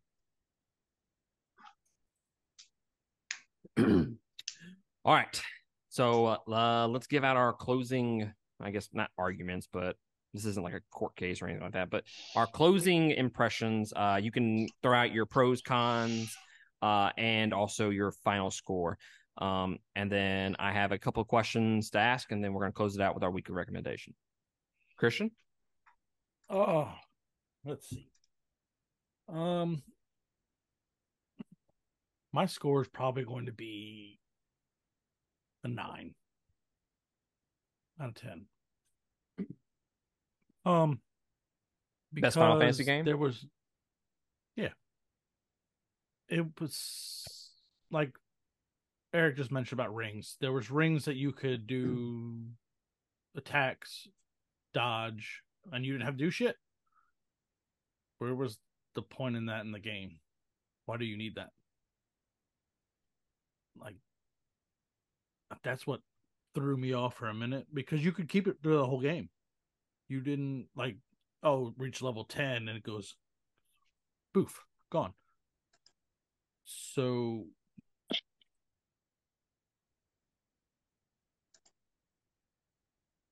Hey, Christian, you muted yourself. Hold on. I'm about to say what happened.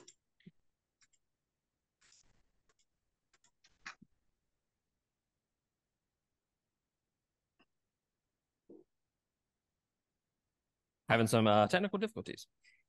I don't know what the fuck. There we go. There it is. Gotcha. I don't know. I didn't touch anything. So that's myself. But anyway. Yeah, the game was too easy when you put those on. You could perfect dodge all the time. You can mix attacks without just by pressing square. It was essentially auto combat. Correct. So I could understand. Which one, I didn't have that one on there. Do it. I mean, I can understand new players to this game, by all means. But like after like level 10, this should just disappear, not be able to use it anymore. The side missions, like you said, they're pointless, except for like a couple. They were just tedious back and forth. You literally could fast travel everywhere and be done with it. I did enjoy the fighting, the hunts. I'm sorry, those were entertaining, especially when I wasn't hunting them and they just appeared. That was entertaining too. Story is fantastic. Could have been better. Every story could always be better. Score was perfect. Other than that, I mean, everything was. I would play it again. Is it worth $60 or $70, depending where you bought it?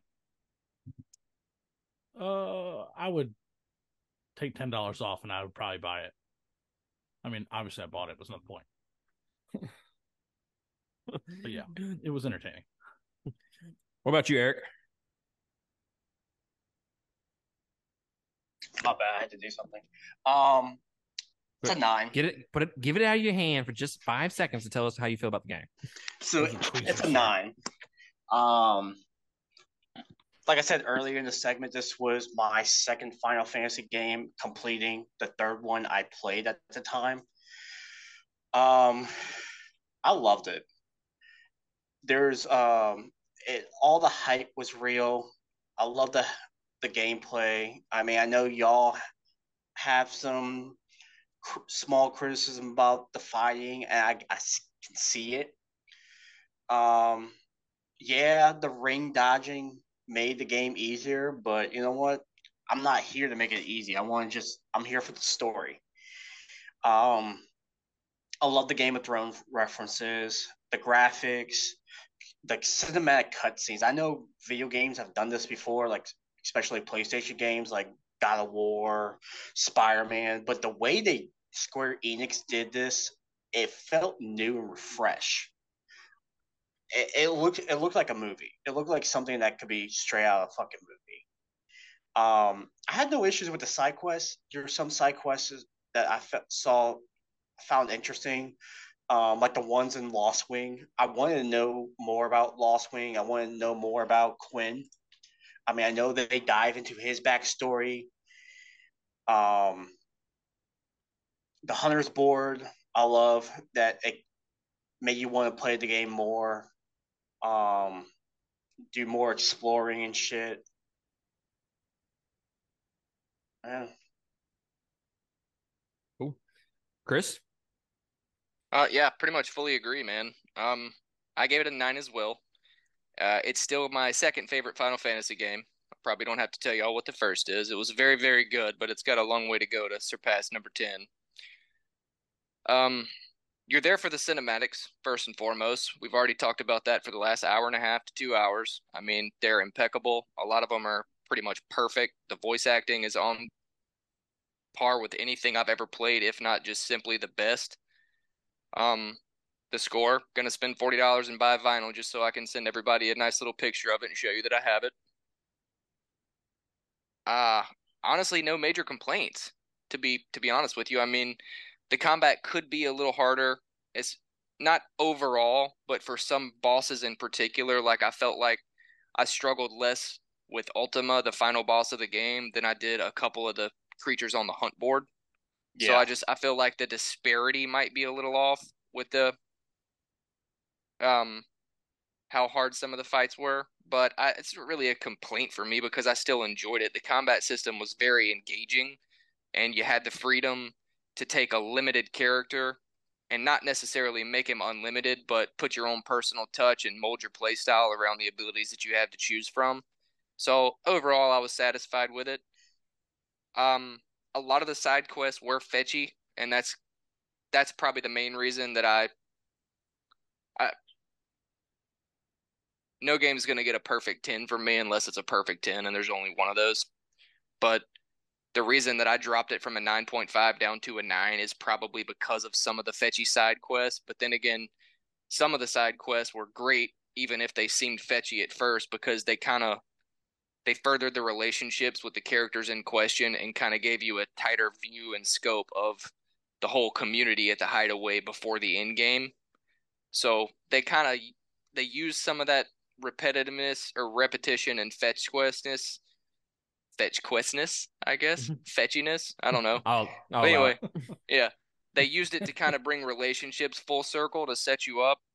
The pacing with the side quests is my main issue with the side quests. I don't need to go for 7 hours and not have a single side quest, and then all of a sudden finish one mission and have to break off from the story that I've And reinvested myself in. Randomly shows up.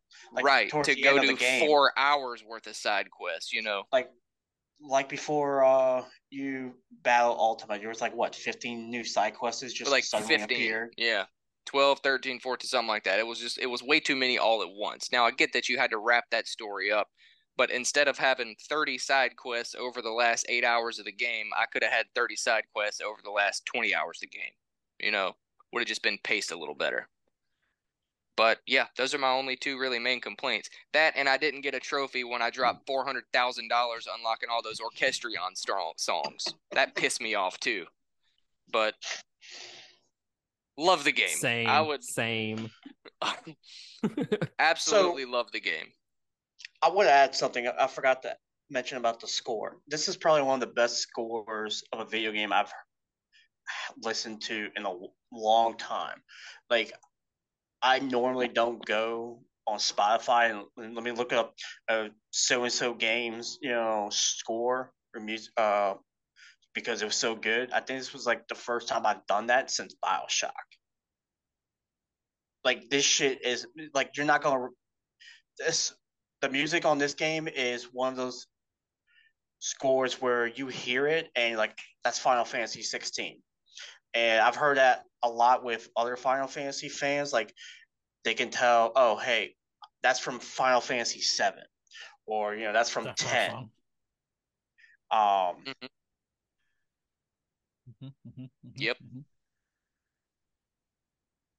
No, you're absolutely right. Yep. So I will echo a lot of those sentiments. I do have a few more complaints about the game. I also give the game a 9 out of 10. The score is absolutely amazing. I will agree with Eric that it is one of the best scores I've ever heard. I put it up there with Final Fantasy X is really good. Xenoblade Chronicles 2 has a fucking great score. And then you can name any of the Dark Souls games. Dark Souls, and Bloodborne are probably the two best out of the scores. I would put this up there with those. The combat, while it is simplistic, I do love it overall. If you equip that one ring where you just push square the entire time, yeah, it's going to feel boring. But I never had that because I wanted to do the combos myself and to make it more engaging for me. The respec abilities, I think we hadn't even talked about that. The fact that I can go in and respec any ability that I wanted. Oh, yeah. With no cost. It's not like Dark Souls and Bloodborne where I have to go find this random item and there's only 3 items in the game and whatever. If you didn't like that ability, it was so easy to just play around and figure out what you wanted to do with your combat. Well, so now, I really appreciate that. Oh, sorry. Go ahead. My bad. No, go ahead. I'm done. Well, I had a point about the respec thing. I wondered while I was doing it if that's something that they initially planned to allow us to do, or if they let people test the game and then realized how much unlocking one particular icon going from 3 to 4 or from 4 to 5 changes the loadout that you want to use altogether. Because it wasn't just, ooh, now I have these new abilities. It's I've already invested 4,000 points in this ability, but now it's useless because this one's the same thing but better. So I wondered while I was actually playing if this is something that I was originally supposed to be able to do, or did they just go back and add it as kind of like a freebie gift? Mm-hmm. I don't know, but every game needs to be like that now. Yeah, it does. It truly does. I think every game needs to have a cinematic sequence like that too. I can argue with that either. What you mean? Like during the fights. Oh yeah, absolutely. The enemy variety, I think it's decent. I think they gave you enough different enemies to kind of carry you throughout the game. I thought all the bosses were great. The boss designs were great. My favorite aspect in the entire game, other than like the score and the overall story, which were phenomenal, but the actual favorite gameplay aspect of the game was the hunt boards. I had so much fun doing the hunt boards, whether it was me searching for them or me just walking up on them and figuring out if I'm gonna get my ass reamed or not.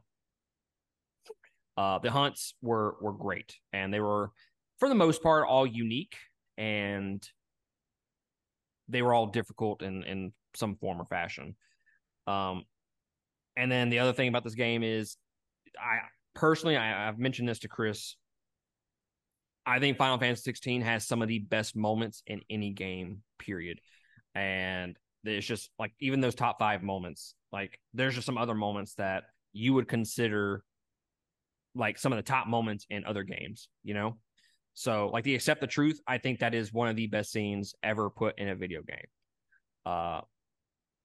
Just plain and simple. As far as it being like my favorite Final Fantasy game of all time, as of right now, I have it right above Final Fantasy X as my favorite. And that kind of gets into some of the issues with the game for Final Fantasy X and this game. I think the character development of 10 is significantly better than 16. Significantly better. You got to know all of those characters very in depth, whereas this one you are more in depth with what, 3? If that. Mm-hmm. Yeah. I thought Clive's development was absolutely fantastic. He goes from like this beaten down guy at the very beginning of the game, and he gains some confidence up until the moment that he fights Odin, and Odin just fucking slaughters that confidence, and eventually he gains that confidence back. So I do like the arc of Clive. But as far as everybody else, Jill's was pretty good. Dion's was really good. But as far as everybody else, there wasn't a whole lot of development there. Quality of life improvements is another issue that I have with the game. I wish that if I selected a hunt, it would mark it on my fucking map, or it would be into a quest log, which I don't like. Instead of like a puzzle. Yeah. Yes. I don't like the quest being on the screen. I want to go to a menu and look at my fucking quest, including the hunts. Admit, the hunts, most of them, if I run into them accidentally, I looked them up on the internet. Well, I mean, they tell you, for most of them, they tell you where they're at. They give you a general idea. But also, you can lose.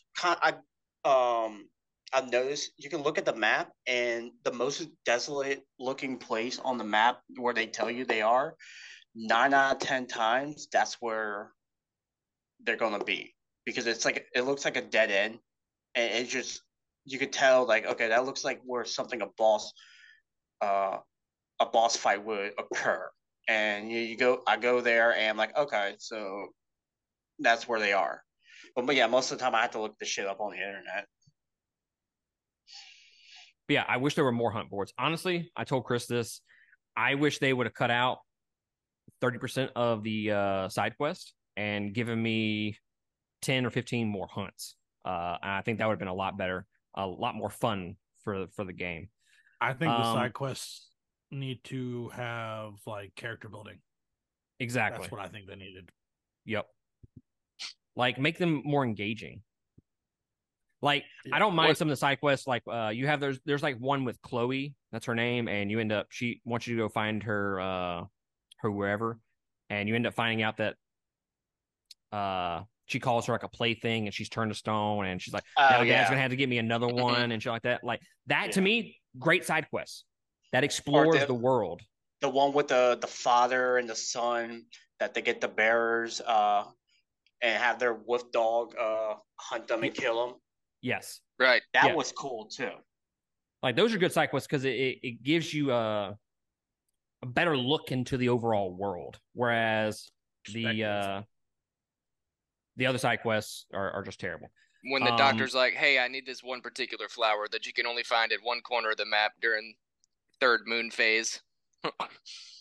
It's literally just a teleportation fetch quest. If they would have got rid of those and just kept the story-centric ones, I don't think we would have the same kind of overall complaint about it. At least I wouldn't. I mean, the side quests that I really enjoy were the ones with, they developed the side characters like Sharon, Goats. What's the blacksmith dude's name? Oh, Fuck, God, I couldn't remember. Dude. I couldn't remember Fandom a while ago, and now I can't remember this dude's name. I didn't give a shit about goats. I skip. Hold the door. Leave Holdor alone. But yeah, with Final Fantasy X, a lot of it's more unknown, like the side quests and the getting the weapons and shit like that. You have to either know someone like Chris or look it all up to get some of that shit. So I kind of wish there was some mystery behind 16, but I think this is a much easier game to play, much more player friendly style game. But yeah, 9 out of 10 for me, and it'll be in contention for game of the year. Absolutely. Let's jump into until Spider-Man comes out. Let's jump into our weekly recommendation. Christian, Remnant 2, which we're going to talk about next week. There it is. Okay. But yes, it's a good game. Eric, I mean, I'm not going to say anything on here because it'll ruin it. Right? Wolong Fallen Dynasty and Remnant 2 for next week. Wolong, huh? Been curious about that. You shouldn't be. Okay, never mind. Gonna dismiss it. Gonna completely dismiss it now. Wait till the episode comes out. All right. And that's coming from a Dark Souls fan. Oh, Jesus. All right. Eric, what's your weekly recommendation? I was unprepared for this assignment. You have one fucking job. You fucking know how the episodes end. I didn't think we were gonna do this shit because we didn't do the other. You thing. said it in the beginning. You did 2 hours. I can't. Yeah. So I don't know. I've been since I beat 16. I beat Ragnarok. I'm playing Final Fantasy 9 right now. So my bad, people. All right, Chris, what's your weekly recommendation? We talked a little bit about it in the Discord. It was either last night or the night before last, but somebody brought up Jujutsu Kaisen. I just watched the first season of this like a month ago. Dylan told me to watch it, and awesome, so good. If you haven't, give it a shot. First season's completely dubbed. I don't know how much of the second season is or how much of the Second second season's season, out. the last 2 episodes are not dubbed. Okay, but they're working on it. All right. Well, Yeah. I'm gonna start the second season soon enough, but I watched the first season in like 3 days. So The good. manga is so gory. Yeah, I have read that. Oh, I've read that it is. I have not read the manga. I want to though. I'll wait That's gory till as shit. it becomes a box set. My week recommendation is going to be a movie that has been on my watch list for a number of years, and it's just yesterday I finally decided to commit to it, and that was Annihilation. That's the one with Natalie Portman in it and Poe from fucking Star Wars. What's his fucking name? Oscar Isaac. Oscar Isaac, yeah. He's in it as well. It is a very unique movie. It has to deal with kind of like an alien invasion, kinda. It's called the Shimmer, and it blocks off like a segment of like a coastline. And once you walk in, it's like the entire movie is about cancer, essentially. Like there's cancer themes that run through it, and it's about like self-destruction as well.